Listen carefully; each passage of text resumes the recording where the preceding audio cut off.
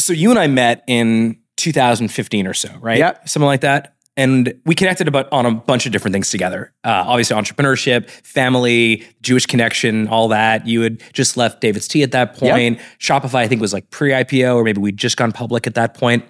And actually, you started working out of a little space in Shopify for a while, right? A little bit, yeah. And so you'd come in, we talked, but there was sort of this one centerpiece of interest that we always had, which was, for some reason, we were both fascinated with real estate. We did our first deal together that year. We did. We found someone who owned an apartment building that was looking for a partner. Right. And you and I ended up investing in this apartment building. And since then, it's been a great deal. It's been a great deal. And since then, we've invested in like a dozen or so apartment buildings together. Yeah. I don't know why we've always been so fascinated with real estate, but we have. And maybe it's because growing up, like our parents, our grandparents, no one ever owned real estate in our family. Right, it's sort of a high barrier to entry in the way that like my first t-shirt business had a very low barrier to entry. Like real estate's kind of the opposite. Well, and at David's Tea, I mean, I leased stores, right? So I met a lot of landlords and I saw how well they did. And it just, we were always fascinated by it. Yeah. But every time we talk about real estate, we would always hear about this company called RioCan. I mean, they're massive. And they're not only one of the largest real estate, companies in North America, but they sort of reinvented the model, right? They were the first company, the first fund to ever bring the real estate investment trust, also known as a REIT, to Canada. As well as these open air centers, right? And it's retail, industrial, office. All in one place, right? You see these big parking lots where there's like a Walmart and there's like big box stores and there's restaurants and all that stuff also. And so I think you and I have known RioCan for a very long time. And because of that, we've known the name Eddie Sonshine. We never met him. I'd never even encountered him before. What a story, though. But we've been fascinated by his story and the RioCan story for a long time. And then a couple weeks ago, as we were thinking about our next guest for Big Shot, we began to ask sort of our network of people, who should we have on the show? And everyone kept saying, you got to talk to Eddie Sonshine. And Eddie Sonshine, of course, as I mentioned, is well known as being the founder and the person that grew RioCan to be a $15 billion real estate fund. But remember, Eddie Sonshine was born, in fact, lived for the first 3 years of his life. Right, in a displaced person camp. Displacement camp that used to be a concentration camp in Germany. And for people who don't know, a displacement camp is after the war, after the Holocaust, they needed a place to put these Jews who had survived. So they stayed in these camps that weren't concentration camps, but they weren't exactly the Four Seasons Hotel. I mean, it was a tough place there. And not just that, his father, to make money in the displacement camps, he was a smuggler. Yeah. And he was able to make some money. And then eventually his mom and dad immigrate to Canada. They have no money. They don't speak the language. They have no family. They lost their entire family. And everyone is killed in the Holocaust. Children. Yeah. And they come to Canada and they move to London, Ontario. No, they don't speak the language. They don't, again, they know nothing about this culture here, no education. And Eddie goes to law school, gets into real estate and builds this freaking empire. And as he's thinking about retirement after building this iconic company and becoming this titan of real estate, he begins to start thinking about what his next stage is. And so he wants to get advice.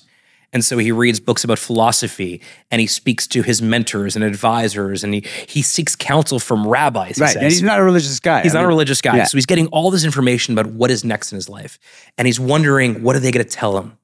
And then he tells us what they say. And it was just this mind-blowing idea, which, although it was so simple, it's not what you would think. It's not what you would think, but it changes the course of his next phase. And I love when he told that story. I love how well he captures the immigrant story on what these people went through to build these fortunes, including himself and his parents and those around him. And he just really does a great job describing the sacrifices they had to make in order to get where they are today. I can't wait for people to hear that story. That is going to be so interesting. Those tidbits that we're going to be sharing on this interview, they're going to blow people's minds. Well, what you're going to learn in this interview, and you teased this out from him really well, is that Ed Sonshine has an incredible gut feel.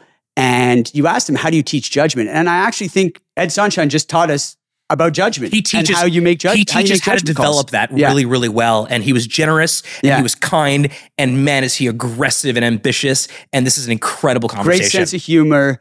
Great storyteller. I can't wait for hell of a this character. This is one of those where people are going to be taking notes. Totally. Ed Sonshine, let's do it. Started from the bottom, now the whole team here. Started from the bottom, now we here. from the bottom, now my whole team in. Started from the bottom, now we here.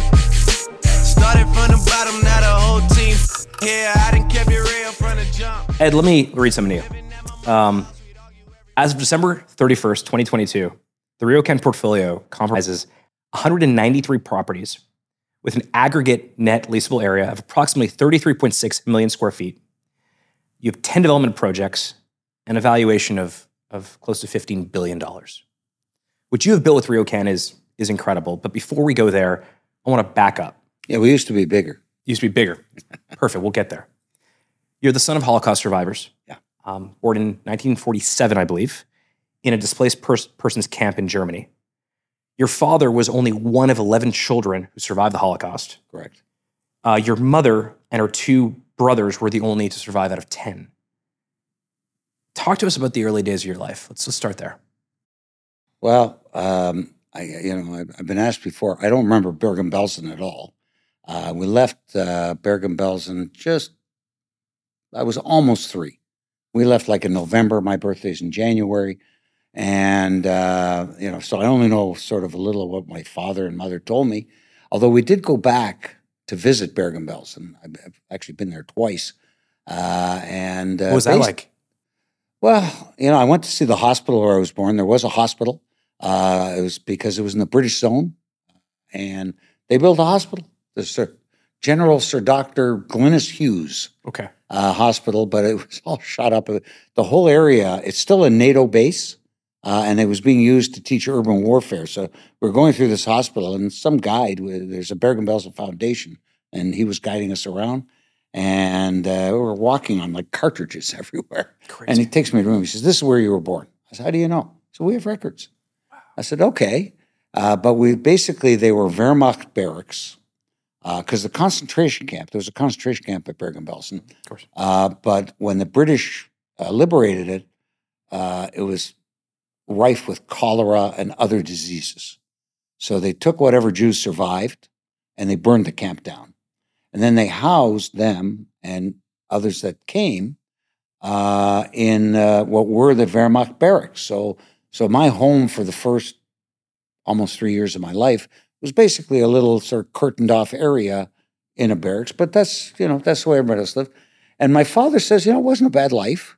At its high point, Bergen-Belsen is a story. I actually paid for a movie to be made about it, but the tax deduction was good. The movie wasn't. But at its height, it had 10,000 Jews, and it only lasted for 3 years. I mean, there's a lesson in here for some people. And 3.5 years after it was started, it was empty. Everybody had left because they call them displaced persons. They were refugees. Yeah. They were displaced. I know my 2 uncles that survived. They tried to go back to Poland. They were almost killed. There were killings of Jews in Poland and other countries after the war. Yeah. So they literally couldn't go back.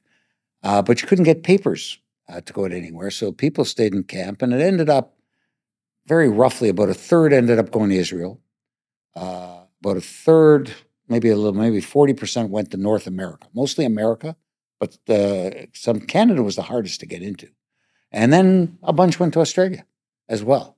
But we ended up going to Canada because we couldn't get papers for Australia, or for the United States. And my mother found a long-lost cousin in London, Ontario. And so I have believe it or not, a vague recollection. We came by boat over the North Atlantic. My father tells me he and I used to take walks around told me, boat all day. My mother spent 7 days sick in the cabin, seasick. And we landed in Pier 21 at Halifax, took a train to London. And the only story I really got, my father at my daughter's bat mitzvah, he had never told me the story. He said, when we landed in Halifax, the thing was, he had a little baby. I was almost 3. I had to have milk, but there was no fresh milk on the ship. So his first thing was to go to a store just off the docks and buy me some milk. And he realized several things when he went into the store. No money. And number one, he didn't have any money. Number two, he didn't have any English. And he couldn't buy the milk.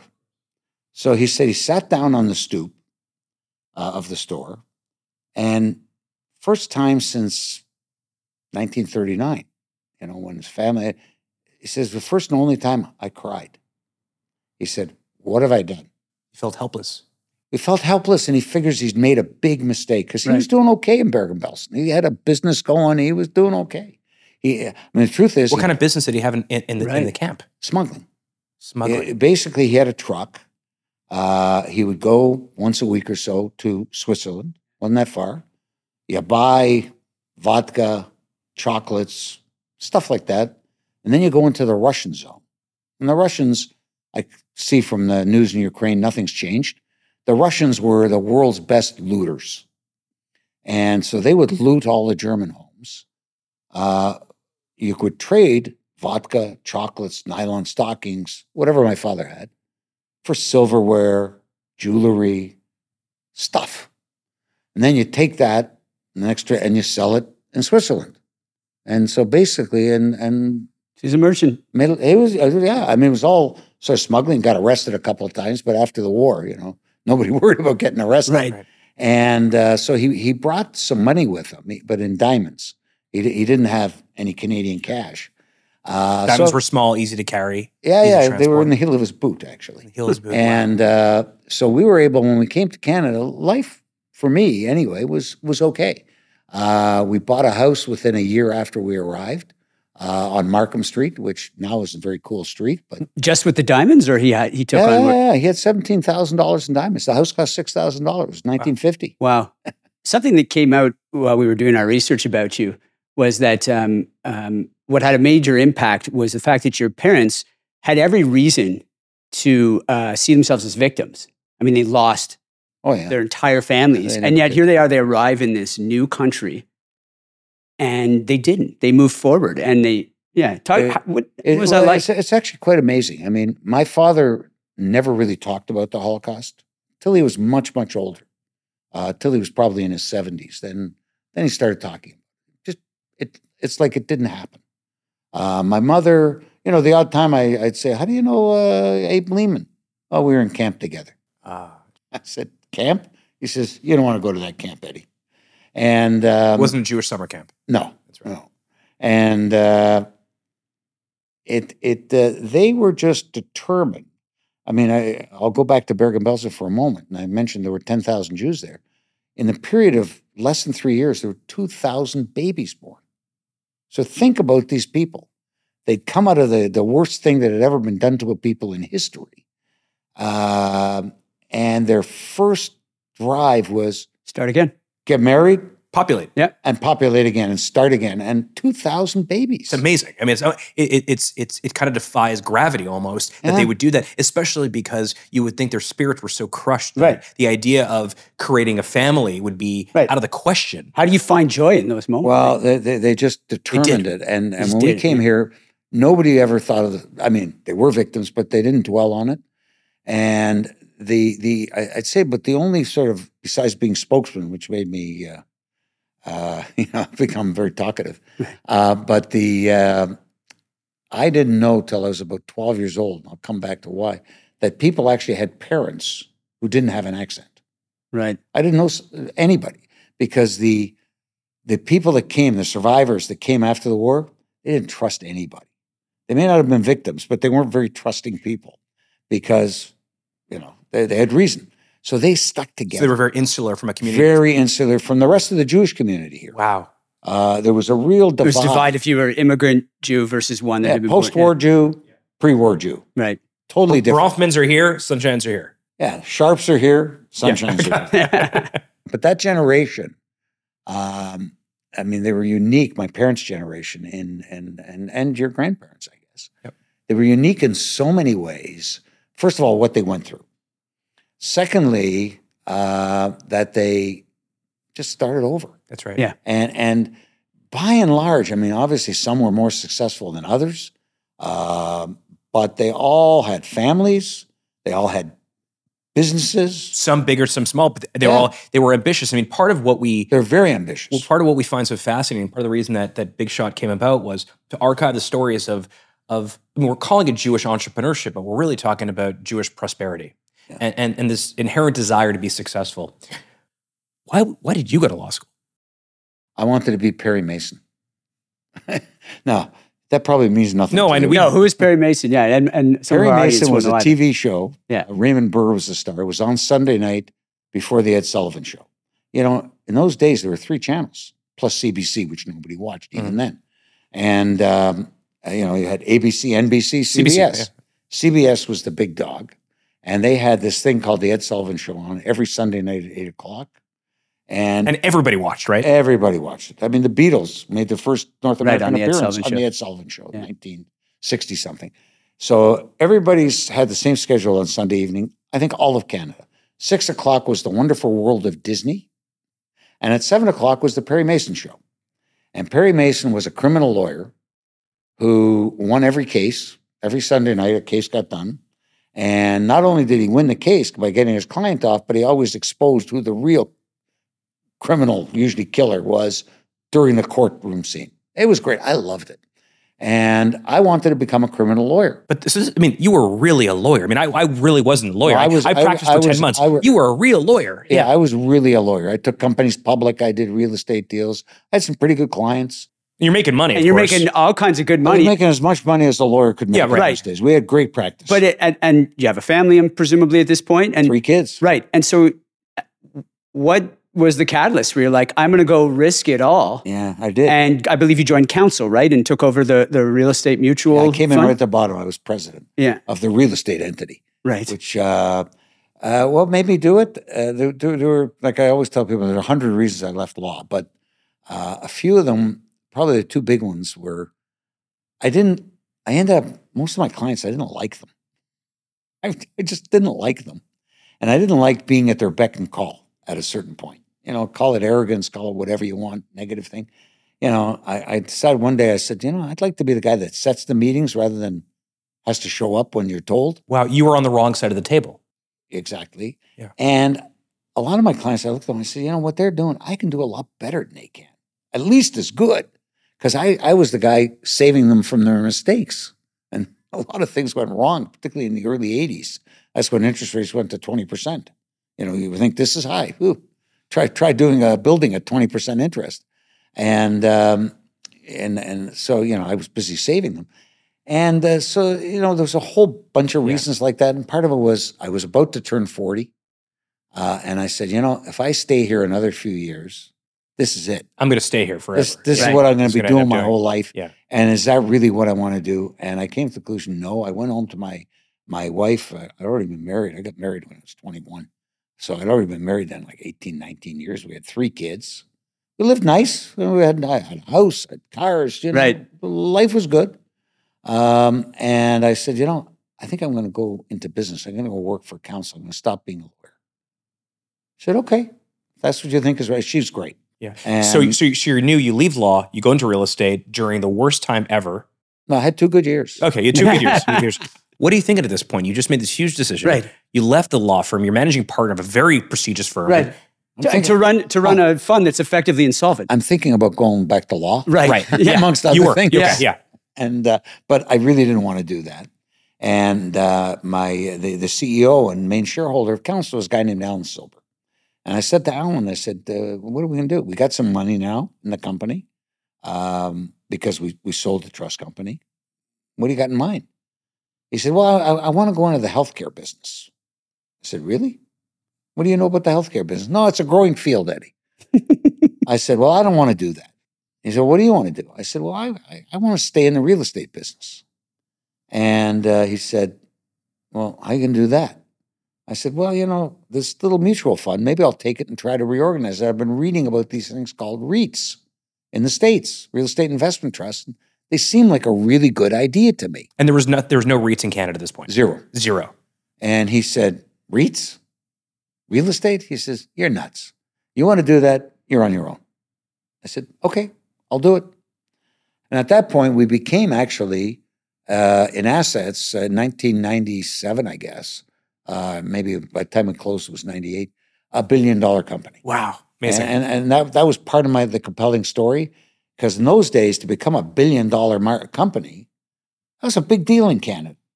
You know, and you Still were a like big deal. You were like a real person. And I said, you know, I think there's a real advantage in size in this business. Because of the economy of scale? Because of economy of scale, but also building up your capital base. Because your capital base is your safety net. My father, he should rest in peace, he died in 1996, so he didn't see a lot of this happen. But in 1994, and when I was just took it public and getting organized, and I was trying to explain to him, and he was pretty unsophisticated. He was a house builder. And he said, well, Eddie, can you explain it to me? So I'm busy explaining it to him, probably overly technical. But after about 20 minutes, he said to me, I think I got it. He says, people give you money. You buy real estate with it. You make a living doing that. I go, yeah. And you pay out income to those people, but you never have to give them their money back. If they want their money back, they go sell it somewhere. To somebody else. On the stock market. I said, you got it, Dad. You actually got it. He says, Eddie, this is a good business. When you don't have to give the equity back, this is a good business. And he probably said it with an accent, right? Exactly. Yeah. Eddie, this is a good business. and it is a good business. And I realized very quickly, equity, capital, was the key to real estate, and still is. Ed, Jonathan, when we were talking to him, explain who Jonathan is. Yeah, Jonathan Gitlin, CEO of RioCan now, your successor. 2 years, almost exactly. Right, who was the head of acquisitions when you went into the U.S. We were just talking about, and really cut his teeth acquiring all these properties in the U.S. I called him. I said, we're interviewing Ed. I said, what is really his superpower? I mean, what is it that makes him so special and such a titan of industry, being able to build this incredible business? He said, Ed has a tremendous ability to trust his gut.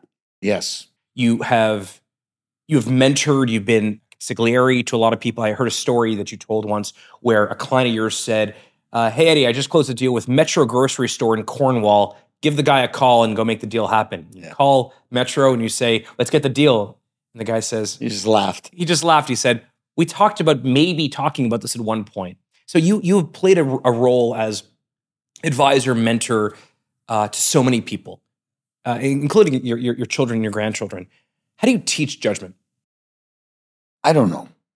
You know what? What I part of that speech when they gave me that honorary doctorate, but was I tell people you always got to be curious. Mm-hmm. I'm innately curious about everything, and I said you never know what information will be useful.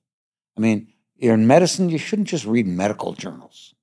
You got to read everything. I mean, I'm a news junkie.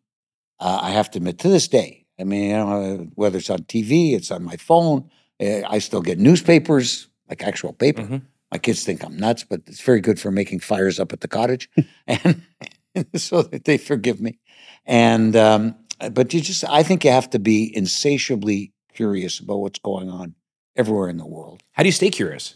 Pardon? How do you stay curious? How do you continue that curiosity? I don't know. I just am. You know what? You are. You just. I also think you never should stop learning. It's like nobody ever knows enough. So that's actually interesting, because the next area I want to start to talk about is you retired a couple years ago. I did. 2 years ago, I believe. Almost exactly. Almost exactly.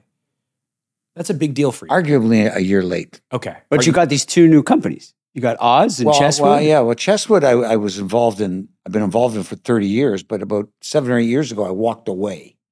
And actually went right off the board. What's Chesswood? Chesswood's an alternative lender. Basically, not cars, although we went back in the car business. So we started in the car business a long time ago. And mainly in the United States, although now it's about 60% American, 40% Canadian. Got about a book of about $2.5 billion of average ticket size, $75,000. Wow.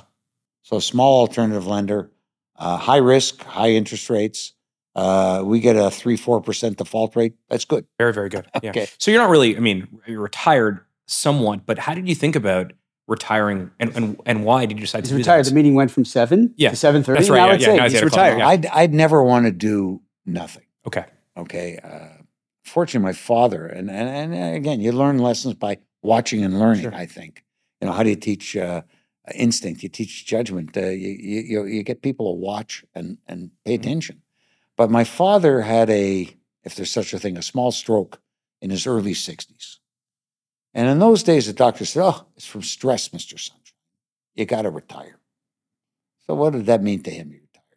sold off whatever land he had left. He was ready to build houses, he had built a couple of commercial properties. He kept one because he said, Eddie, I got to have somewhere to go, to collect rent, to do something. So, and he really retired. Within 3 years, he was seriously depressed because he actually said to me, he says, I'm good for nothing. I said, Dad, you're going, they had a place in Florida. I said, you going on to Florida? No. I said, what do you mean you're not going to Florida? You're going to Florida the last 5 years. You're going to stop going? I said, no. He says, Florida's for people that take a vacation at work. I mean, this is how depressing it is. I don't work. I don't deserve a vacation. How can you deserve a vacation? So, and it got more, like he really, ultimately, I think it finished him off. But so that was firsthand.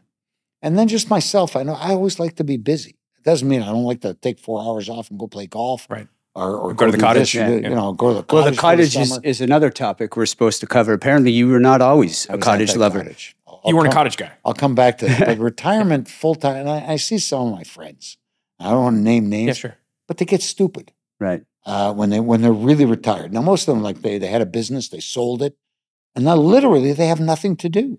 These are guys who every morning left their house 7, whenever they left, 7:30, and they go and be trying to make money, doing this, running, and suddenly, you want me to go pick up a challah?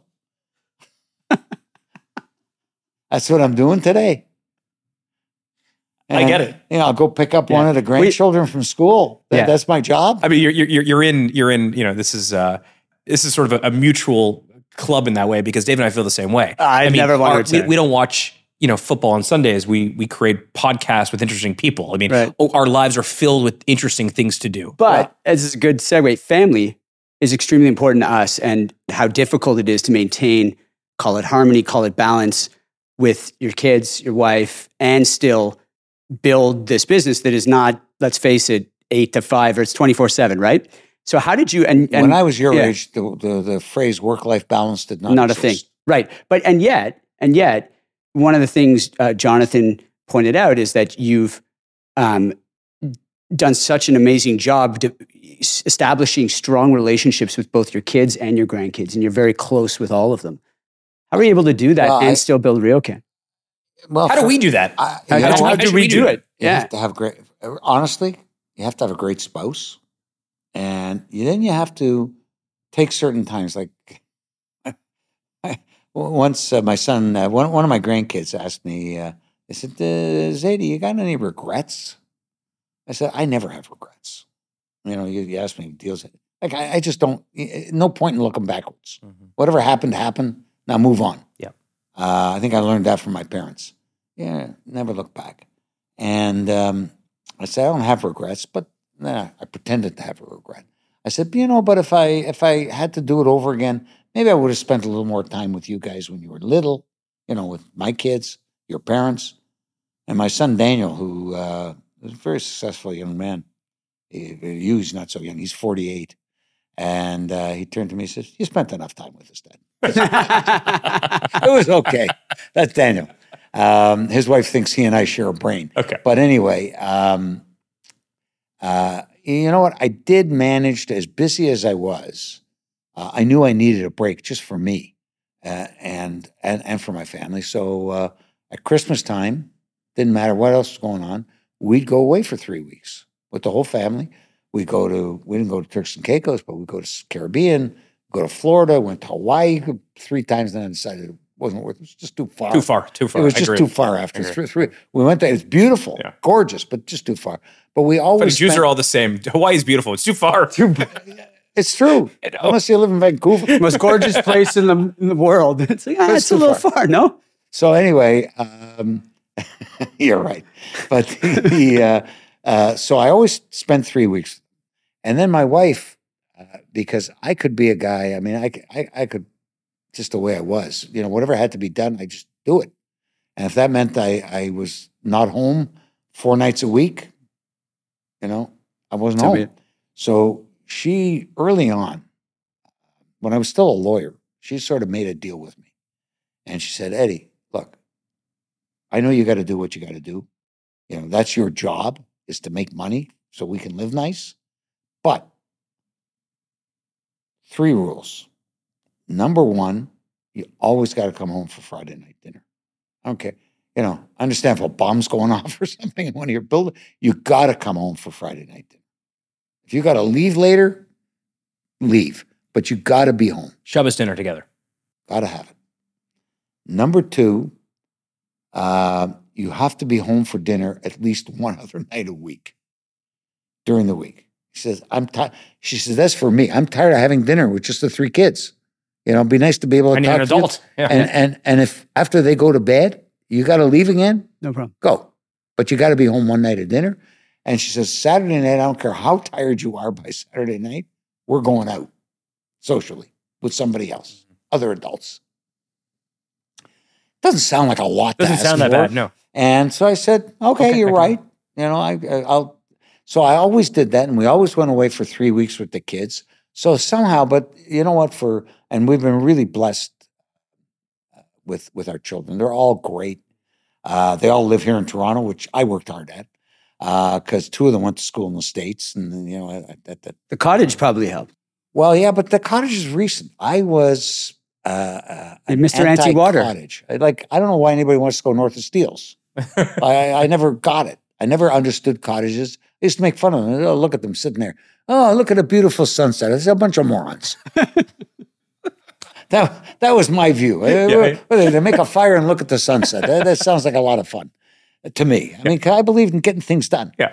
So then about 6 years ago, maybe a little over 5, I decided I'd already turned 70. And I said, you know, I can't keep working forever. I got to make room. It's a public company. Right. And, you know, I got to make room for the next guy. And plus, I didn't want to work this hard anymore. And so I said, I got to start making plans. Got to start planning ahead and getting succession planning, but also planning for myself. Like, what'll I do when I don't work full time? And so I remember this summer, I took a practice week off, which I never did. I took a week off. I'm not coming into the office this week. And I went to play golf with the other old guys that had already retired or sold their Picked up a businesses. challah? Picked up a challah one day. And I came home at the end of the week. I said, Franny, if I got to do this for a whole summer, because we were getting tired of traveling. We used to go away in the summer too, just 2 of us. Kids would go to summer camp. Sure. We'd go away for 2-3 weeks. I said, I'm getting tired of traveling. I said, I can't spend a summer like this. Let's do something else. She said, what? I said, how about buying a cottage? She's wanted a cottage for 40 years, as had my kids. I said, how about we buy a cottage? So we did. I bought it. My timing turned out to be perfect. I bought it in the fall of 2018. Perfect. 2019 was our first summer in it. And then the next year, a pandemic hit. And everybody showed up. Right. And apparently you no boats, no water, no thank you. But then within a week, you had like a whole flotilla worth of boats. Well, if you're going to do something, you do it. Yeah, well, you're also on Lake Joseph, with one of the most nice, I think, right? You're on Lake Joseph? Right. We're on Lake Yeah. Joseph. That's actually one of Harley's favorite sayings It was by accident. is how you do anything is how you do everything. Well, you know what? We made up our mind. And I have a good friend of mine, Howard Sokolowski, who's on Lake Rosso. The only thing I asked Fran, I said, Fran, do you want to be in Muskoka or you want to be on Lake Simcoe? She said, Eddie, we're not going up for the weekend. Let's go where it's beautiful. We're going to Muskoka. I said, okay. She says, but like always, she says, a couple of conditions. It's got to be big enough that all our kids can come up with their families and stay. And we got to know some people in the area. I don't have to, I'm too old to make new friends, which is not true. We make a lot of new friends up there. So I said, okay. So I call up my friend Howard, who had a cottage on Rosso and was a big cottage guy. But I said, Howard, I'm thinking of buying a cottage. Great, I'll be your consultant. So we go up, and I said, I don't need you as a consultant. Give me a name of a good broker. Gives me a broker. He said, well, when you're going up, I'll come with you. Okay. So we go up with the broker, and we looked at like 3-4 places, and there was only one. It was a fairly new cottage, built like 5 years ago, because I decided I didn't want to build because it takes forever. Too long. I was too old. And so we bought this cottage, and it was great. And so I told the agent, I said, I think this is the one. Howard says, you can't buy the cottage yet. I said, why not? He said, well, you haven't seen it from the water. I said, you got to see it from the water? I said, well, why? He says, you gotta. So anyway, he insisted I go over to his cottage with him and get in his boat. We boated over to, it's November, it was cold. And we boated over to my cottage. And if you want to cut this out later, you can. But I won't. This is amazing. We're coming at it from the water. And I didn't know the property. It's a big property. It's about 1,100 feet of lakefront. There's a flagpole on the point. It's a point called Hemlock Point. It's off Hemlock Point Road. And there's a flagpole. And on the flagpole, there's two flags. It's a Canadian flag on top and a German flag underneath it. And we're both looking at this flag, Howard and I. Two Jews. And my wife says, what are you doing? I said, how can I buy this cottage? I'm buying it from a German. I said, well, a guy who flies a German flag. And she says, why don't you look at it? You're liberating it from a German. I said, you know what? You're right. And what have I got against Germans at this point? He's obviously a Canadian guy, but proud of his German heritage. Sure, yeah. Okay. Anyway, I met the guy. His name was, he was from Vancouver. Yeah. He was actually in the gaming business. He made a fortune in video games. But anyway, still does. And he decided to build another car. He liked building cottages. So we bought it. Amazing. And I said to Fran, I said, look, there used to be a German flag up there. What about we put up an Israeli flag? She says, you don't think you're enough of a target? It's true. So there's only a Canadian flag up there now. We heard you say this. I'm going to repeat it because I think it's a beautiful thing, and it's something that Dave and I think a lot about. This is about defining success. Giving financial security to your family is number one for me. My family is equally important. I have 3 children and 9 grandchildren, and watching them grow and succeed is what I call success. I want to focus on the first part of that, which is financial security. Because a theme that Dave and I talk a lot about, and a lot of our guests talk about, is that there is a sense that for a lot of us, we're not enough. We don't have enough. We're not doing enough. We've not done enough. At this point, enough is a big word. That's right. Yeah. At this point in your life, Eddie, you've done enough, way more than we've done, and for some people, we've done enough. Do you feel like you finally have that security that you were hoping for as a kid? Do you think your family has that security? First of all, the answer, yes. Do I ever stop worrying? No. You don't. But if I may tell, I warned you, I give long answers. Please, this is great. That's what we like. When I was in probably my late 50s, mid to late 50s, sort of the earlier part of this century, so maybe it was, I looked around, I'd always been nervous. You know, and I've been up. Come on. 30, anxious Jew? Come on, 30 please. years ago, I had a negative net worth. Early 90s. Literally, I owed more money than I was worth. Negative net worth. And you're mid-40s at this point. Yeah. I was nervous all the time. Yeah. That doesn't go away so fast.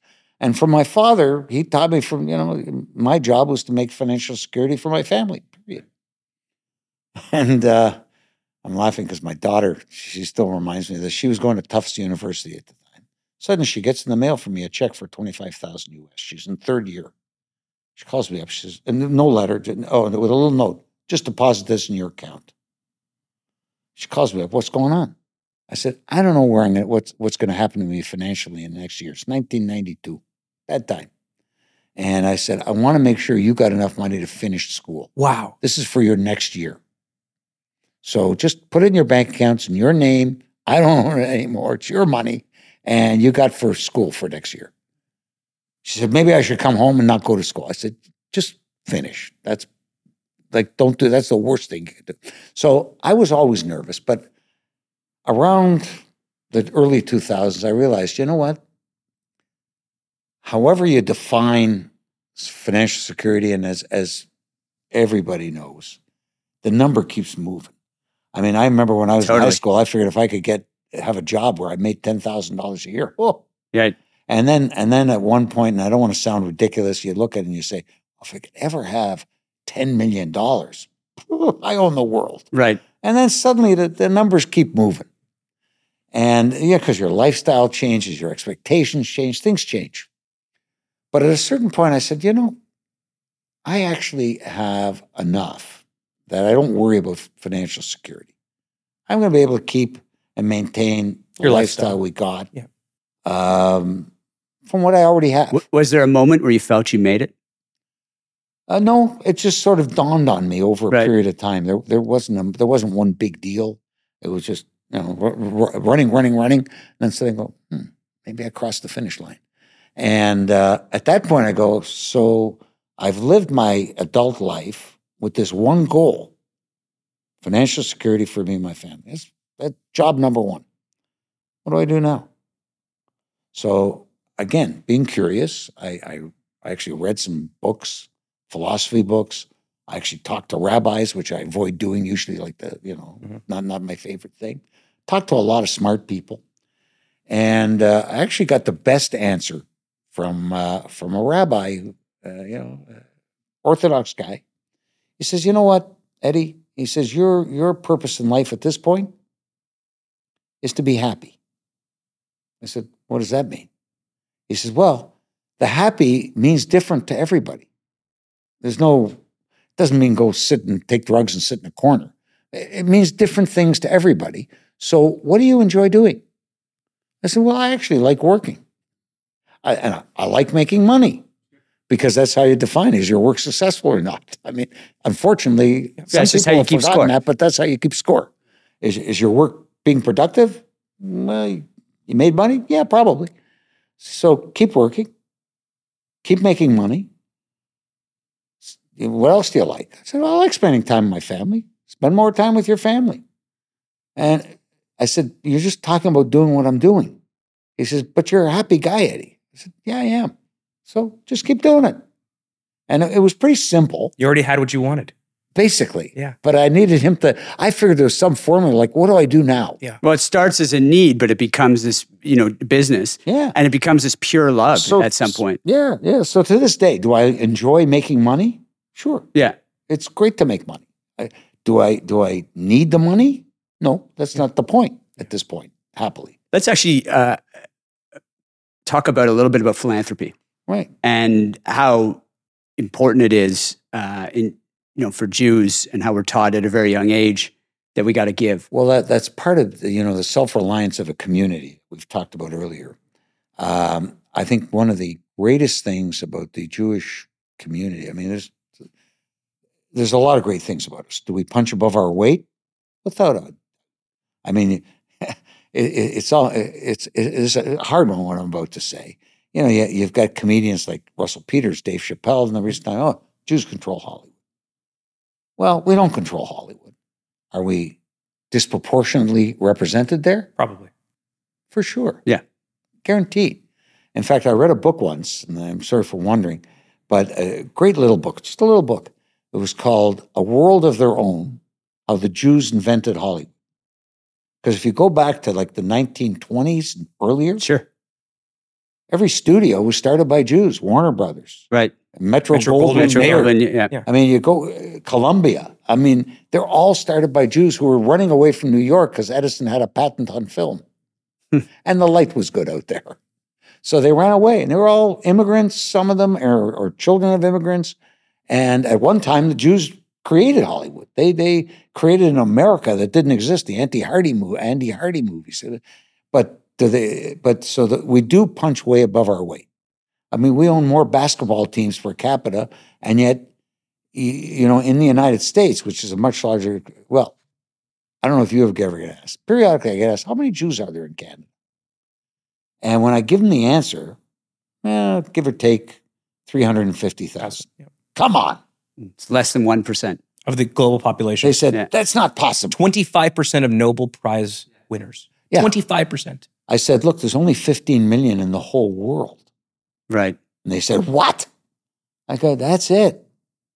I said, guess what? We're finally back to where we were in 1938. It's true. The world population has doubled in the meantime. So I said, there ain't a lot of us. Yeah. And of course, nobody so they look at us, and that's why I think a lot of anti-Semitism is envy. A lot of anti-Semitism is, what are they doing that causes them to be disproportionately successful? What are we doing? I think historically, a great emphasis on learning.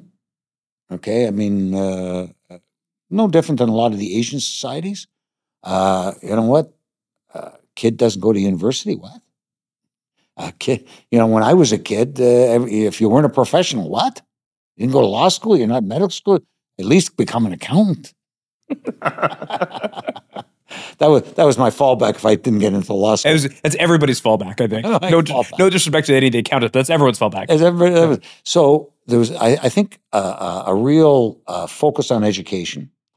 I think a real focus on self-reliance. My generation, your generation, greatest thing is to go have your own business, be your own boss. Because of that sort of theory, a feeling of self-reliance, I'm not saying we don't do it, we do, but the sort of guy who goes in at a low level in a big corporation and slowly works his way up, that's not us. There are occasions where that happens, but that's not a typical Jewish path. Typical Jewish path, go to work for a big corporation, figure out what the hell they do right, and then go do it. And then go do it yourself. Yeah. So we're entrepreneurial by nature, and I think that comes from, and the self-reliance comes from not being able to trust that you're going to get a fair shake from the rest of the world. Well, they wouldn't hire us at one point. Yeah, when I came out of law school, I graduated in 1970, a long time ago. So in 1969, I was going to look for articling positions. Well, it was well known. There was the big 7 or 8 law firms that wouldn't hire Jews. The banks wouldn't hire Jews. Yeah, Goodman's wasn't around at that point, I suppose. Goodman's was around as Goodman and Goodman, but they hired Jews. Yeah, they were the only one. So we went to Goodman's, the Fogler's, Goodman and Carr, Minden Gross. We created our own law firms. We created our own accounting firms. Our own golf clubs. Our own hospital. Right. Well, I in my speech at TMU, and I was trying to explain it, I said, look, you ever wonder why in every city, except for Montreal, where they called it Jewish General, there's a Mount Sinai Hospital. Yeah. There's one in New York. There's one in Toronto. There's one it used to be, Cedars-Sinai in Los Angeles. There's a big one in Miami. Did you ever wonder about that? Well, let me explain why. Because for a long time, Jews couldn't get into medical school. Well, finally, they forced their way into being able to get into medical school. Well, great. Then they got out and they couldn't get privileges or get accredited at the hospitals. So what do? Call a Daily Star and ask for an expose? We started our own hospital. And I said, that happened in every city throughout North America. And I'm not sure why they're called Mount Sinai, to tell you the truth, but that's what they called Which you were on the board of, I believe. I'm still on the board. I don't know why they let me still be on the board, but I'm still on the board of Mount Sinai. And in the Jewish community, it was considered a great thing to go on the board of Mount Sinai Hospital because it's a Jewish hospital. Is it Jewish anymore? No. It's owned by the government like every other hospital. The Montreal Jewish General Hospital is not even a Jewish hospital anymore. No, right. But is there mezuzah on the door? Damn right there is. Damn right. Can you get kosher meals? Yes. Damn right. Well, and I'm assuming the majority of the board is Jewish. Right, and the majority of the funding, government aside, a big chunk, probably 25% is private donors. Yes, and 95% of that comes from the Jewish community. From the Jewish community, right. Yeah, and I was chairman of the foundation for a few years, and I used to go around to Jews, and they give me that argument back, say, well, it's not a Jewish hospital anymore. I said, you know what? We did a poll. And yes, you're right. And are most of the doctors Jewish? No. Are most of the patients Jewish? No. So in that sense, do we own it? No. In that sense, it's not a Jewish hospital. Let me tell you what our research showed us. 90% of non-Jews in Southern Ontario consider Mount Sinai a Jewish hospital. Wow. They just do. Was there a Mogan David on the front door? Maybe that helped. Yeah. The mezuzah, just its name. Right. And I said, so the quality of care given at Mount Sinai Hospital, and that's why I got so involved in it, reflects back on the entire Jewish community. I said, you got to think of Mount Sinai as number one, being the Jewish community's gift to the people of GTA. And you got to think of it as how we are seen and represented to the people of the GTA. So it's our duty to make it the best hospital that it can be, considering it's not UHN.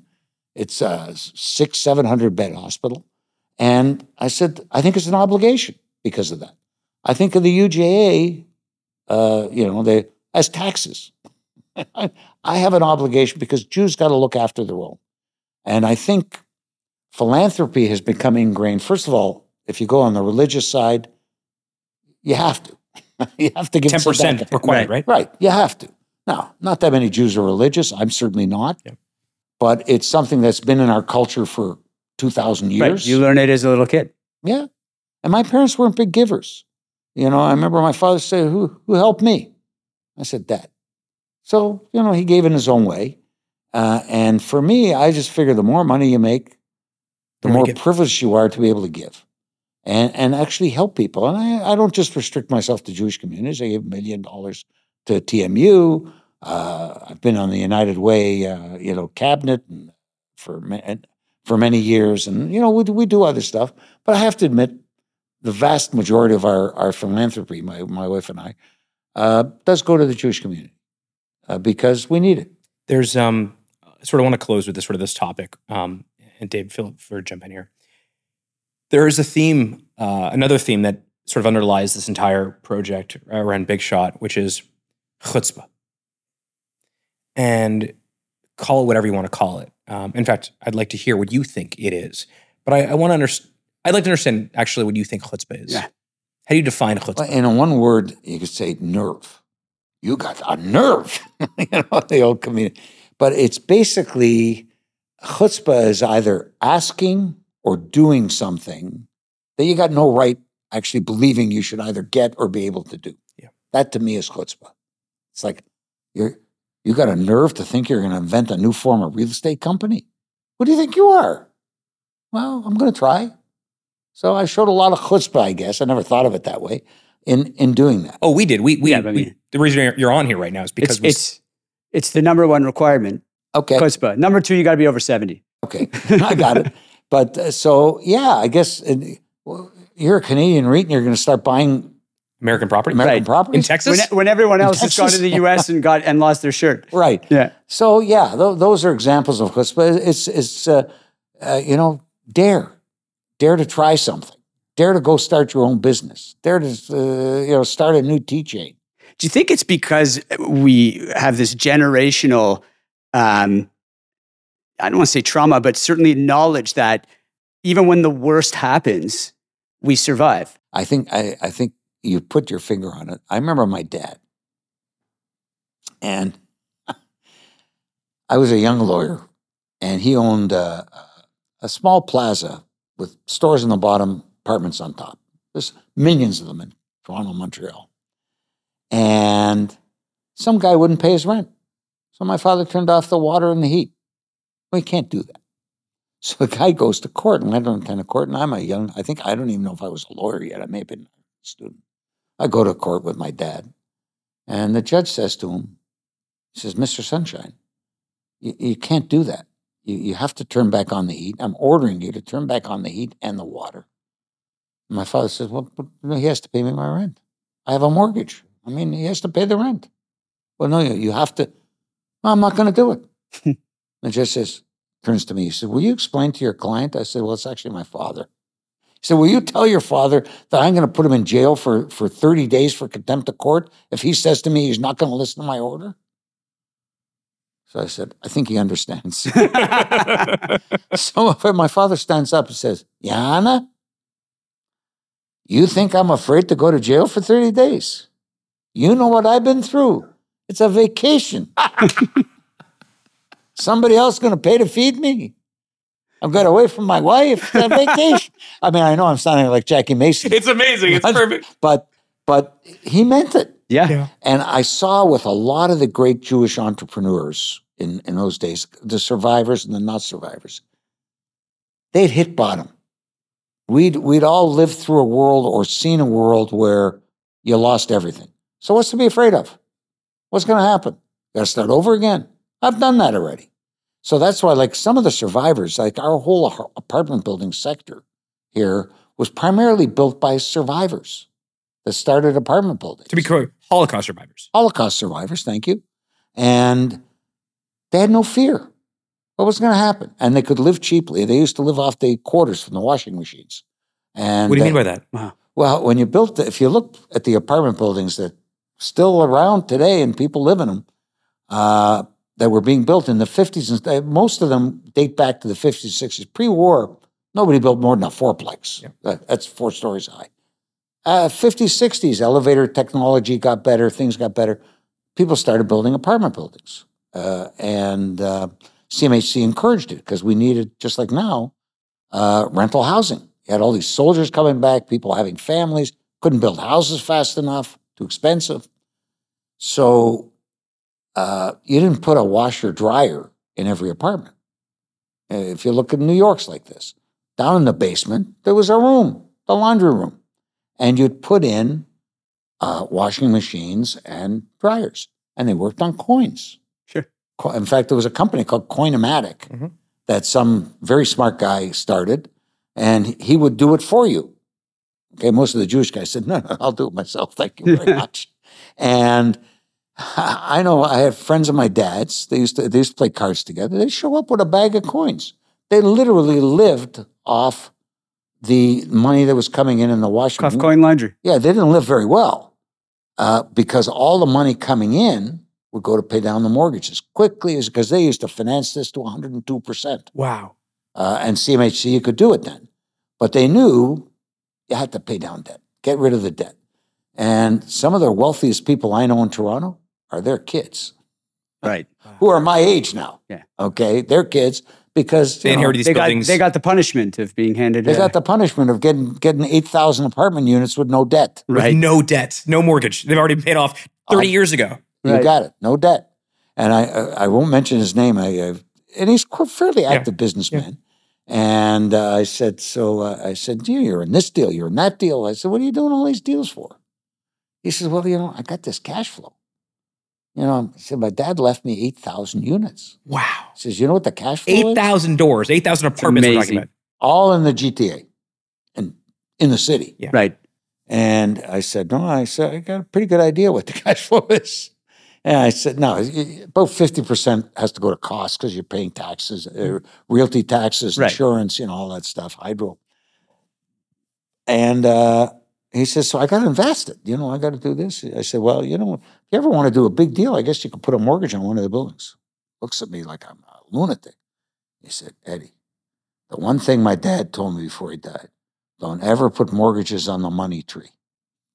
That's what he calls it, the money tree. Because it's just $8 million a month at $1,000. Keeps growing money. Yeah, $1,000 rent. And he already took, the rap for this kid to be able. I mean, he lived off coin laundry. While he's paying on his mortgage. Yeah. Literally, I remember they used to play cards at my house, and half the guys would walk in with a big, the Crown Royal bags. Mm-hmm. Yeah. The purple bags. The purple bags filled with quarters that they. And if they ran out, they say, I'll go visit my other building. I'll be back in a half an hour. And they lived off that. That's awesome. We love these stories so much. We love the idea of understanding the stories, the people that came before us. Again, this is an archive because we want to capture this. We want to almost create a time capsule of these stories. Because frankly, we want our children and your grandchildren, and your great-great-grandchildren to know what happened here. Well, and also, we've talked about this, we stand on the shoulders of giants that came before us. And you, Ed, are one of those giants. Well, and, whether you know it or not, you've been a huge inspiration to us. But I have to tell you one interesting thing, just going back to the point you made before. One of the things that worries me a little, okay, because I really believe one of the reasons Jews were such great entrepreneurs and wanted is because they weren't afraid of risk. You can't be, you can't be afraid of risk. Otherwise, you don't do anything. I've noticed when you're second, third generation and you're an heir, H-E-I-R, well, you are afraid of risk. You got something to lose all of a sudden. Like my friend who wouldn't put a mortgage on a money tree. Right. You got something to lose. We had nothing to lose. I had nothing to lose. David had nothing to lose. Right. So now some of these young people from wealthy families work very hard. Most don't. I joined Oakdale, which I thought I had really arrived in 1993 or 4. Okay, I didn't even play golf, but I thought it was really cool that I could join Oakdale. And until I joined Oakdale, I never knew, that there were Jews who didn't work. I'd meet a guy. Well, what do you? And again, I don't want to mention his name. What do you do? Well, play golf. I go to Florida in the winter. I said, you're 42 years old. What do you mean? Well, my dad left me, this much money or buildings, this, that, and, The shirt sleeves in 3 generations. No, they don't. They're terrified of blowing the money. Right, of that. So they're afraid to take any risks. Right. And because he told me, he said, well, I went into a business once and I lost $2 million. That's it. Because I got to have enough. And so I worry a little about that. Now, but I see there's always seems to be, listen, I remember Larry Tannenbaum's dad, who I met as a young lawyer, Max Tannenbaum. And I knew him as a young lawyer, and I was in meet with Max Tannenbaum, a giant. And, he yet had a son, Larry, who now he had 4 sons. So Larry was the only one who really became the entrepreneur. Larry took he went to the old story, how do you make a small fortune? You take a large fortune and blow most of it. Mm-hmm. He took a small fortune and made it a really large fortune. Yeah. So he went the other way, and he never stops working. He's older than me. And I know his son, Kenny, fantastic entrepreneur, not afraid to take risks.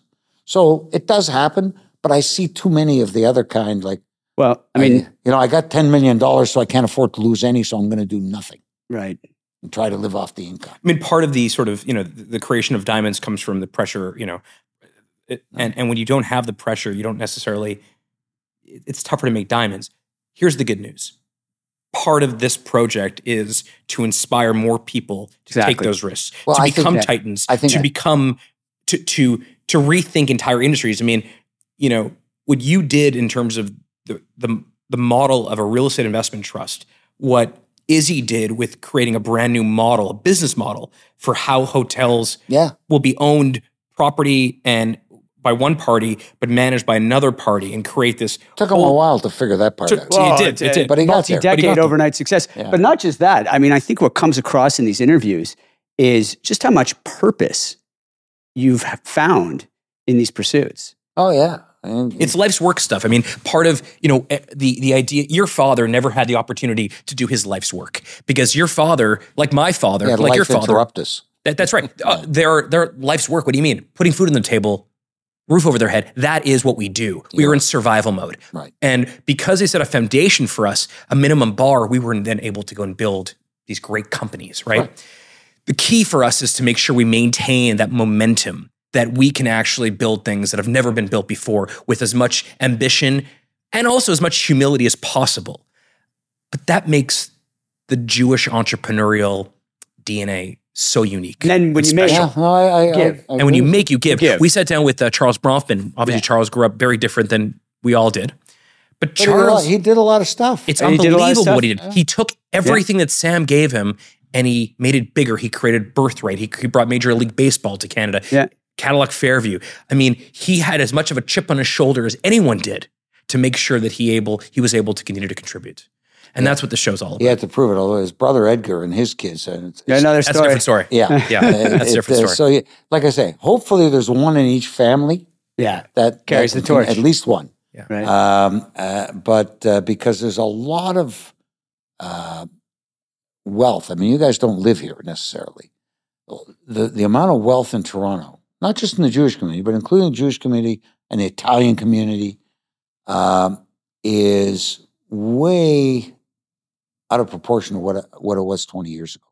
The last 20 years here in Toronto, you owned a piece of real estate, you made a lot of money. Tell me about it. I'm looking for houses now. I mean, it's not easy. Like I always say, when all my friends tell me how smart they are, I say, guys, yeah, you're smart. A blind monkey could have thrown a dart at a map of the GTA, bought wherever the map landed, and made money. Well, now, and then interest rates go from by the way, 9 to 0. How smart would you be if you grew up in Buffalo? Yeah, that's right. I said because the blind monkey trick wouldn't work there. Yeah. We should do Big Shot Buffalo. Buffalo I bet there's some sharp. Last question. You have to be sharper. You have to be sharper, right? Yeah. Before we let you go, Eddie, we're sitting here a little bit younger than you are. Ooh, time flies. Time flies, right? And we're having a good time. We're catching up, though. But I want to. I want to ask this final question. Sitting here with us, knowing how much of our own, whether you know it or not, how much of our own lives and our ambition has been shaped on watching people like you build incredible things. What's one piece of advice you can leave us with that you think you wish you would have known when you were at our stage, at our age? I think that's a hard question. Good question. Probably never be satisfied. Like nothing's ever as good as it could be, whether it's your own life, whether it's your net worth, or it's the world around you, or your own family. Things can all, you never say, okay, I've done enough. I'm satisfied. It's good. And I think one thing that I share with a lot of my friends that are the same sort of both age and economic bracket as me, never satisfied. What can I do at the cottage this year to make it better?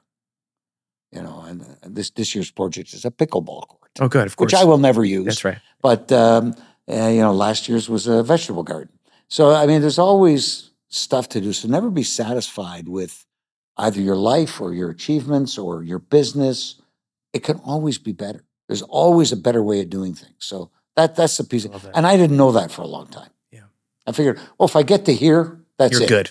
Right. Get to here, that's it. Yeah, but almost embrace the fact that it's always this journey in perpetuity. And you keep moving the goalposts. I mean, that's the growth mindset. And that's what happens. Yeah. You keep moving the goalposts. I love that. That's a better way of saying it, or another way of saying it. Yeah. Thank you for having me. Thank you for joining us. Thank you for coming. This is great. It's a great honor to have you here. Yeah. I love it. Started from the bottom, now we're here.